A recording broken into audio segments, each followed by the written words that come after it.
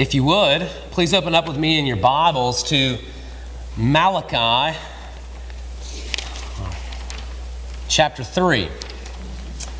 As you're opening up to Malachi chapter 3, it's our last sermon in chapter 3. We have one more to go in this not too lengthy compared to, for instance, the Gospel of Luke or something like that sermon series, but this is the penultimate one. We've been in Haggai. We've been in Zechariah, and now we have been in Malachi, these prophets who are coming at the moment when sometimes you might see it as the moment before the sun rises.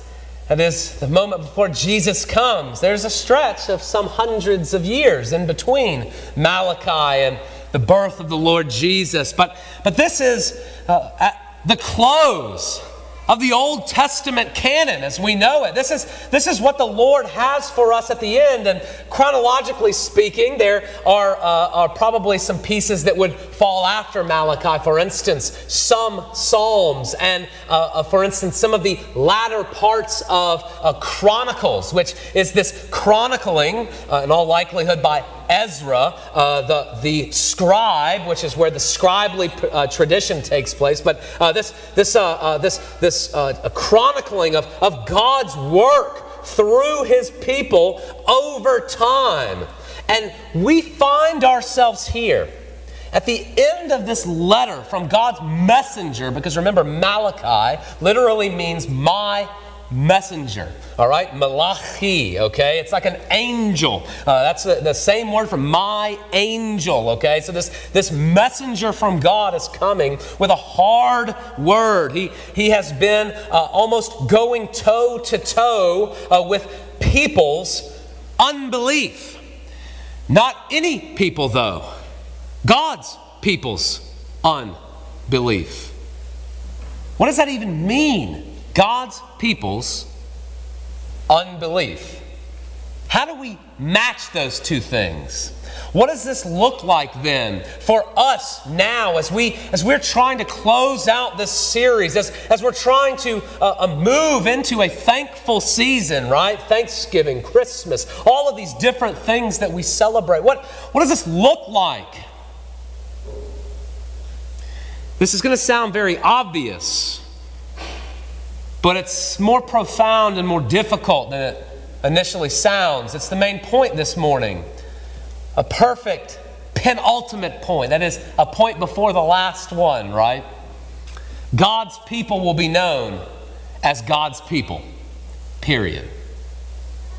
God's people will be known as God's people.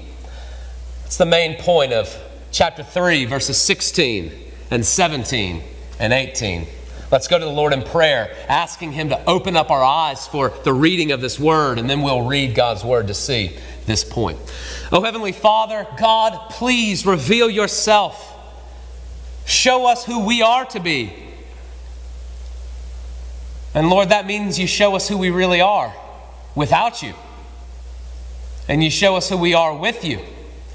Because when we see who we are, we see you even fuller. Because God, our own imperfections condemn. And as your light shines brighter and brighter, we can do nothing and yet call out to you for mercy. And you are there ready to answer with the gospel of your own creation, the good news of the Lord Jesus. And so God, please, would you reveal these things to us from Malachi chapter 3, your message to your people. Would you do it in Jesus' name? Amen. Malachi chapter 3, starting with verse 16. Just 3 verses. Then those who feared the Lord spoke with one another. The Lord paid attention and heard them. And a book of remembrance was written before Him of those who feared the Lord and esteemed His name. They shall be mine, says the Lord of hosts, in the day when I make up my treasured possession. And I will spare them as a man spares his son who serves him. Then once more you shall see the distinction between the righteous and the wicked, between one who serves God and one who does not serve Him. The grass withers and the flowers fade, but the word of the Lord remains. It stands forever. Thanks be to God. God's people will be known as God's people. 3 points for 3 verses. The book of remembrance, God's treasured possession, and distinction. Okay? Very straightforward. You'll find the words in each of those verses, all right? That's nice. So to give us a tiny bit of context of where we are in this letter, God revealed to His people throughout the course of this that they're really messing up. Their heart is not in the right place, that God has super abundantly blessed them, has not totally condemned them because of their unfaithfulness, which sent them into exile. Right? That was an exile of their own doing. In the book of Deuteronomy, it's quite clear. You see it in Joshua as well. If you listen and obey, and you follow these things I'm telling you, you'll stay here forever. If not, you're going to go into exile for about 70 years. Okay? It's straightforward. And you see it. And what do people do? What do the people do? They break God's commands over and over and over and go into exile. But God, in His mercy and His grace, remembers His people and pulls them home. It's a homecoming. But now He's slamming them with a heart check because their sin is still reigning over them. And yet, God doesn't change because of His people's sin. God pays for His people's sin, even as He has promised from the very beginning in the garden, as Adam and Eve bold-faced sin before the Lord there. And so we see that here continuing. We see this unchanging character of God and the good news and really the continuation of the good news into the people's lives. Excuse me. What you see is that salvation, the moment of, is just that, the moment. But we don't stop existing then. So what do we do now? What does that look like, and how does it play out? And what is this thing that we call, for instance, for us, the Christian life, following after God? Well, when we take up a Bible passage like we have before us, especially verse 16, which remember is our first point, this book of remembrance, right? Oh, what a word. What a concept. People like to get bogged down in such things. And when we take up such a Bible passage, such a concept as this, the danger for us is to think about ourselves only and neglect the larger truths, the truths of God. What's the Bible about? Is it about you or is it about God, right? The answer is that it's about God, and God's emphasis is you. The Bible is about God, okay? God's emphasis is His people. We have to have that clear in our minds, or we are but selfish children, not understanding the realities of the situation. And when we come to something like the book of remembrance, we so desperately want to remove God out of it and grab this big old book and check the ledger for our name. Our, me, myself, and I. We look at the people here then, and we superimpose ourselves in their place if we're not careful. And we try to snatch comfort by thinking about our names being written in the book. Yes, I have confessed in the Lord Jesus. My name is certainly in the book. Or a different form of selfishness and pride. Is my name written in the book, Lord? Have I done enough for you? Taking away the Bible verse and only thinking about this concept of the book of remembrance. That's so easy to do. What I'm talking about, which is just like kind of thinking about this book and figuring out if we're in it or what it's about. But doing that, it has no foundation. And it doesn't really grant any lasting comfort or any lasting information about God. Really, it just grants more exhaustion, because that kind of faulty interpretation, taking a theme or a concept or a piece out of the Bible and just holding it and just wanting that thing alone, when we do that with something like the book of remembrance, it really puts us in the place of what the world tries to do to feel comforted, which is if you work hard enough, I'm going to put your name in my book and I'm going to love you because of it.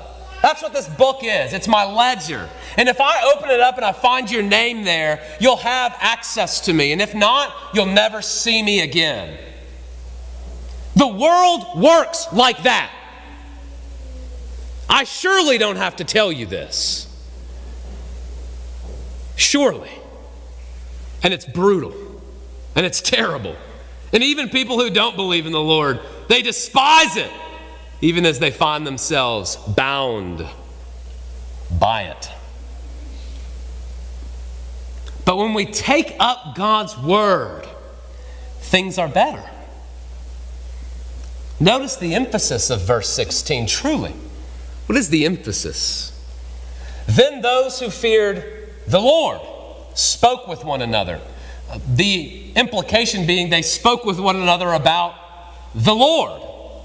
Then the Lord paid attention, and the Lord heard them, right? He paid attention, that's one, and he heard. The Lord paid, the Lord heard. A book of remembrance was written before who? The Lord. Of those who feared who? The Lord. And who is this filled with? It's those who esteem whose name? The Lord's. Right? What's the emphasis of verse 16? It's a super emphasis on God Himself. And here's the point. This is what we are to take as God's people, is that God's people will be known as God's people. In other words, their names will be found in the book because of what they emphasize. And what are God's people emphasizing? It's not a what, it's a who. They're emphasizing God. Here's another way to look at this. Which came first? The book or the emphasis? The faith. Let's use an example from Scripture to let the Lord speak. Because Abraham himself, who was called by God, went. Circumcision was a promise that he took part in. But what was the thing that saved him? Do you remember? Have you read, for instance, the book of Romans or Galatians?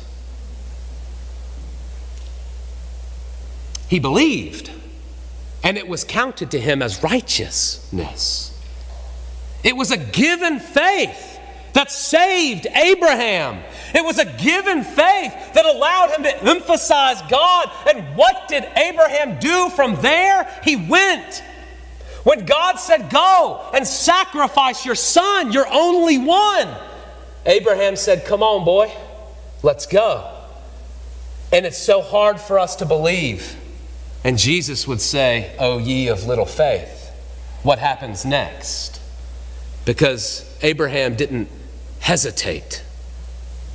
We try to make that word emotional. Oh, he had feelings, but his faith overrode any sinful feeling. Book of Hebrews tells us this. Abraham was ready to drop the knife into his son's chest. Because either A, God would provide a ram in the thicket, which he did, or B, God must be able to rise people from the grave, because God had already promised him that Isaac would live and that the nations would be blessed through his family through him. Abraham's faith was everything.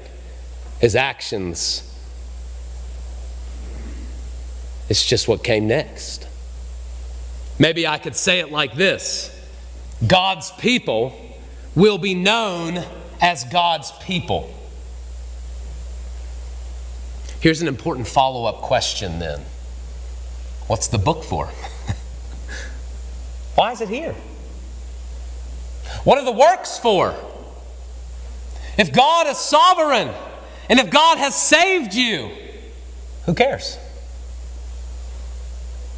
Well, first of all, God told us, for instance, if we wanted to stay in the book of Romans, should we sin that grace may abound? By no means. We should be after those things that God has laid down for us. And so, yes, of course, in one way, as we are saved and as we are believing in the work of the Lord Jesus on our behalf, God's people will be God's people, and that they will want to listen to their Heavenly Father. And so they'll move and breathe in the laws that have been laid down. But that's not all. It's never all for the Lord. He always uses things multiplicatively. He always uses things for more than one reason. His infinite wisdom is so hard for us to track that we only see it in bare measure. And then, even then, when we see it, are we astounded by the wisdom that is only a partial bit of the reality of what's going on.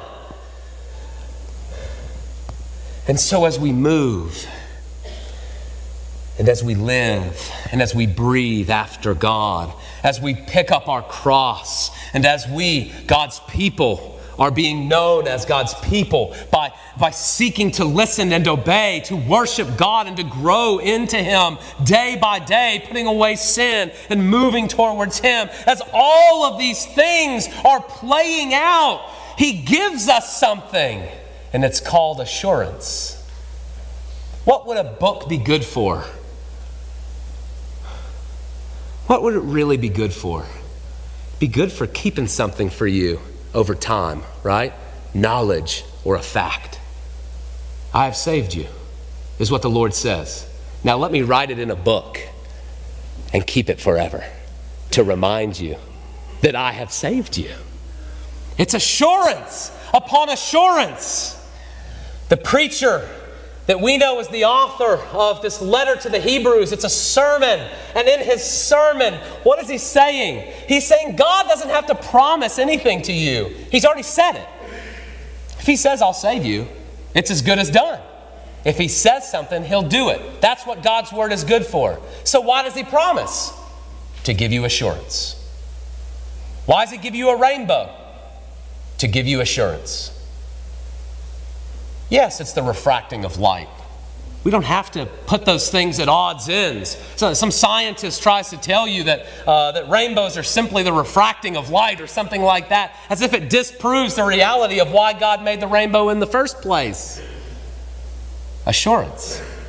Why did He give you His word? He doesn't have to. He just saved you. He does it that you might be assured of such things, that you might have joy and contentment and peace in this life. Those things you so desperately crave. I know it because I speak with you. I know what you are missing. He goes on. Not only is there this book of remembrance, but second, we see God's people as God's own treasured possession. Verse 17, remember, God's people will be known as God's people. And so we start out with an objective truth. In verse 17, they shall be mine, says the Lord of hosts. In one sense, we could stop everything right there.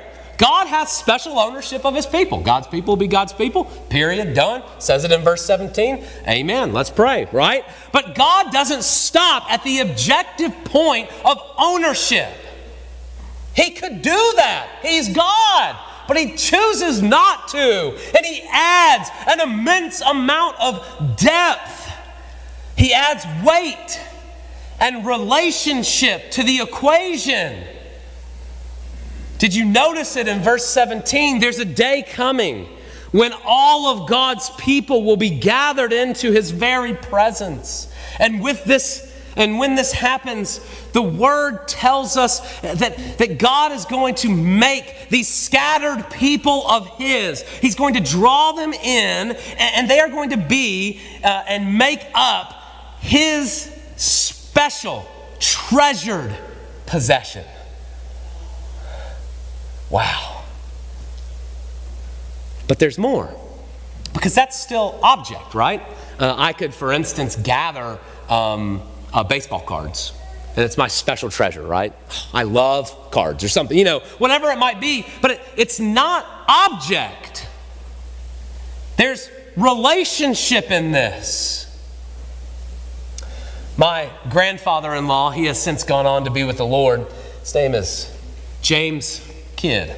We call him Pawpaw. Pawpaw asked for one thing for Christmas, I think, every year that I knew him, which was for well over a decade. He has 8 children, Rebecca? Is that 8? He has 8 children. And his one ask for Christmas, would you come home and be with me? He asked it the first year, and I thought, oh, wow, that's sweet. He asked it the second year, and I said, okay, that's cool. 3rd, 4th, 5, 6, 7, 8, all the way until he died. He asked one thing for Christmas. Children, would you come home to me? And the more I think about that, as my own children grow, as our own families are spread apart, would you come and would you gather together my treasured possession, my family? God doesn't have objects for his treasured possession. He has people, and his people are really his children. Children that carry the full weight of God's parental love and protection. And if you didn't know it, it's made clear in verse 17 of Malachi chapter 3. Romans chapter 8, verse 32. He who did not spare his own son, but gave him up for us all, how will he not also with him graciously give us all things? Verse 17. They shall be mine, says the Lord of hosts, in the day when I make up my treasured possession. And I will spare them as a man spares his son who serves him. Have you ever considered what it means to be God's treasured possession?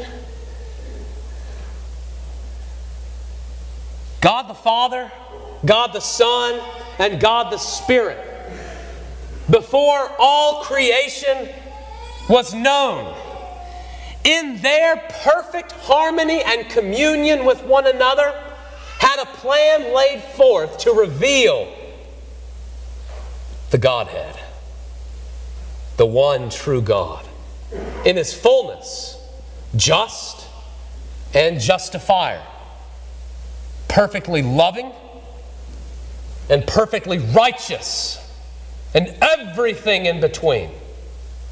Stay with me on this.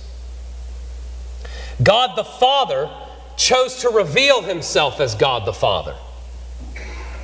That's why we know him as Father. He could have chose to reveal himself as God the elephant. And I am not being coy or crass with the Lord. If he wanted to reveal himself that way, he could have. But he didn't. He revealed himself as Father. Jesus, the Son, could have revealed himself as Jesus, the brother. We know him as elder brother, but he is Jesus, the Son. And we see that from the Word. When God says, behold, my Son, with whom I am well pleased, listen to him. And so now we have Father and Son, and a relationship that is revealed, that is broken on this side of the world by so many worldly fathers and worldly sons. Each of you know that. Some worse than others. Daughters as well. Y'all know. So now we have this relationship in the Godhead. God is revealing something to his people in this. And God gives his Son. And the Son willingly goes, chooses to go and sacrifice himself. The Father chooses to send and not spare. And as God the Father and God the Son enact this salvation plan, the Holy Spirit reveals it to us piece by piece and part by part throughout time in our real lives. And in that moment, as we begin to see that Jesus the Son This is God. Lowered himself below Jeremiah the son, and Nancy the daughter, Julie the daughter, Amy the daughter, Rod the son, Larry the son. All of us who confess in the Lord Jesus, the children of God, take a place above the Lord Jesus in the Father's eyes.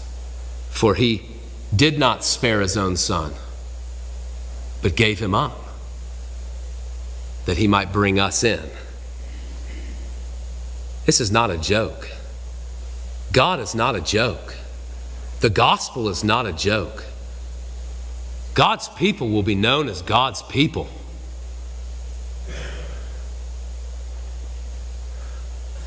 And we will take very seriously what God has done for us.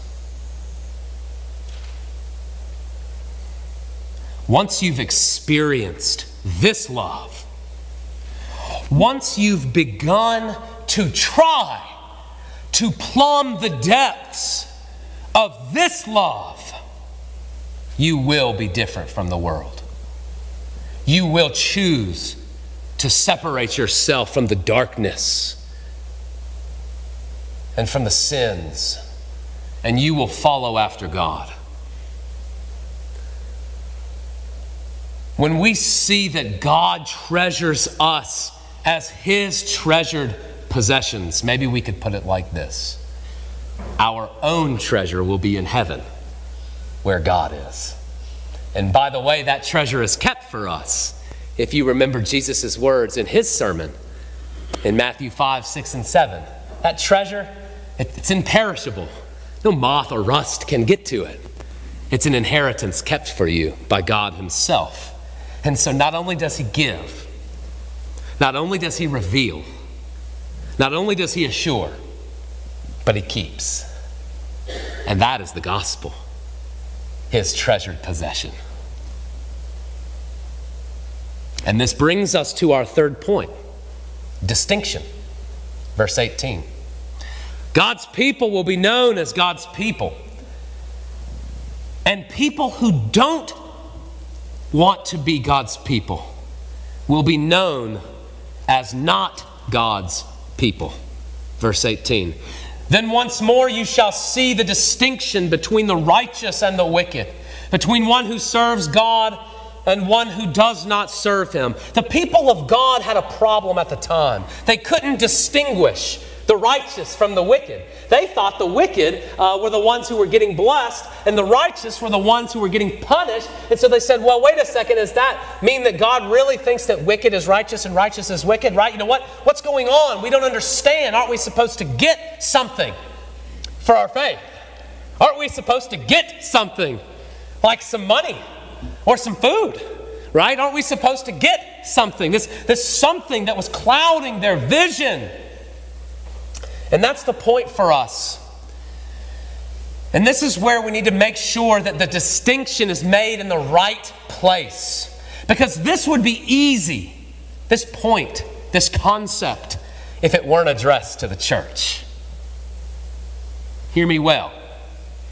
It's obvious to go outside the fellowship. If I went outside, right, from the church, and I just walked down the street and I finally found somebody who hates God, I wouldn't have to go far, okay? Just bring up that you're a Christian to people. Just do it for a week and see what happens, all right? I wouldn't have to go far and say, hey, are you a lover or are you a hater of God?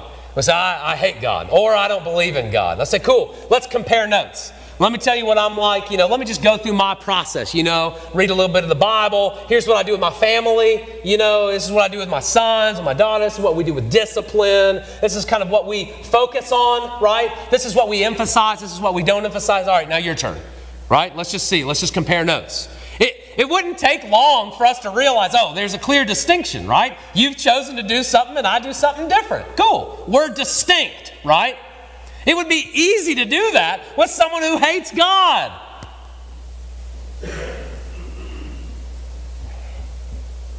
But what about inside the church? I'm not preaching to the world. I'm preaching to you.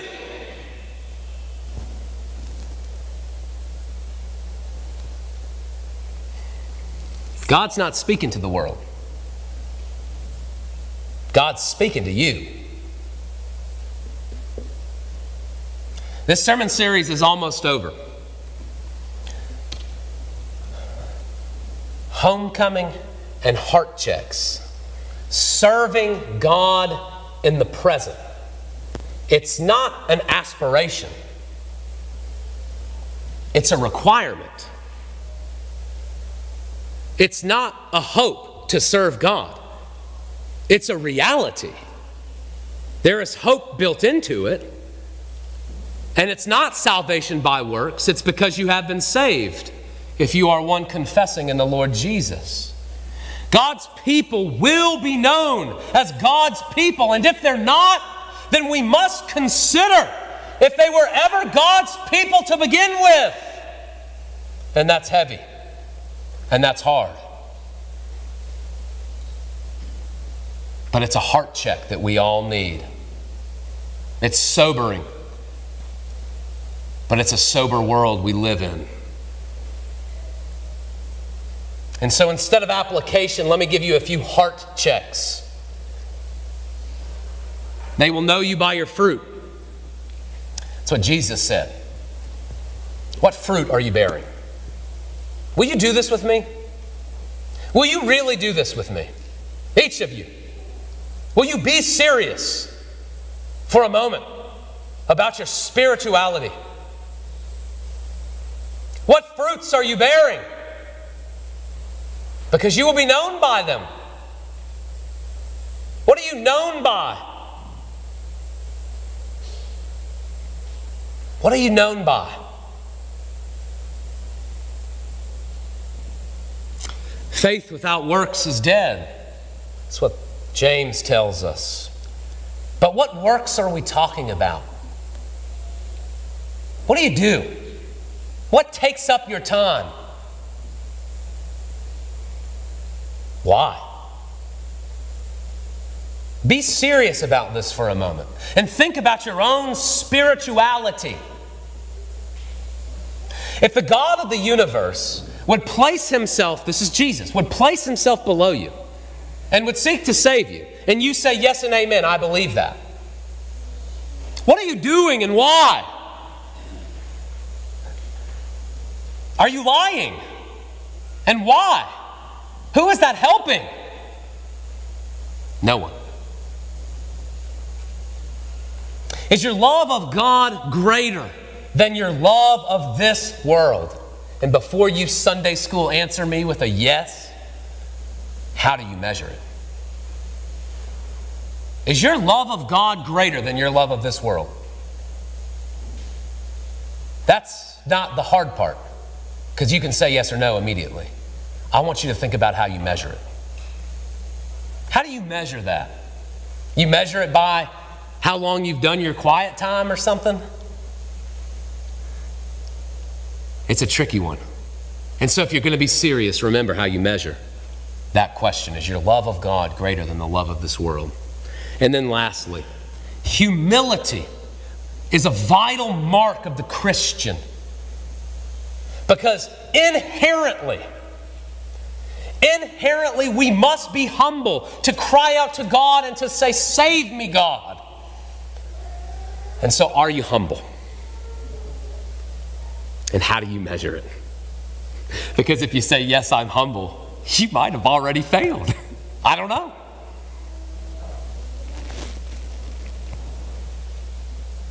God's people will be known as God's people. It is time for us to recognize this. This isn't a Centennial thing. This isn't a Columbia thing. It's not an America thing. It's a God thing. It's a Christianity thing. It's a God's people thing, because He's pulling in people from every nation. He's gathering in His treasured possession. And we must be ones who are truly and rightly following after Him. It's not money. It's not numbers. If it was, we would be the most successful. But do you feel that way in your own life? Is that maybe passing or failing the humility test? you feel successful spiritually in your own life? Can you ever say yes? I think you can. But how would you answer it? Just you. You in the mirror.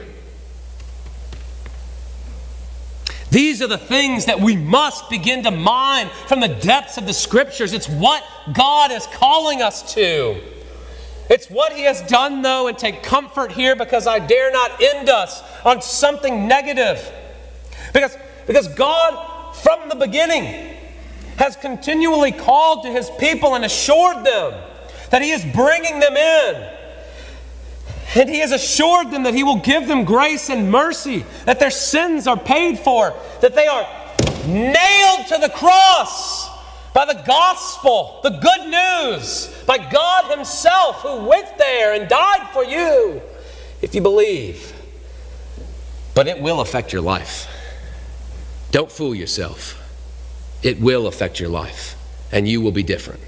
You will be different with your children. You will be different with your family. You will be different with your friends. You will be different at work. You will be different at church. I paused for intensity. You will be different everywhere you go, and people will know who you are. Measure it. It's very important. Perhaps the most important thing you'll ever do in your entire life. Let's pray. Heavenly Father, Lord, thank you. Thank you for your word, a hard word and a strong word and a good word. Because God, you don't leave us alone. You reveal to us the gospel of Jesus. You reveal that you wouldn't withhold your own Son, that you would make us sons and daughters and bring us into the kingdom as a treasured possession of yours, written indeed in a book of remembrance forever. And so God, thank you. Thank you. You are our mighty fortress. Oh God, may we take shelter in thee. Lord, we pray it in Jesus' name. Amen.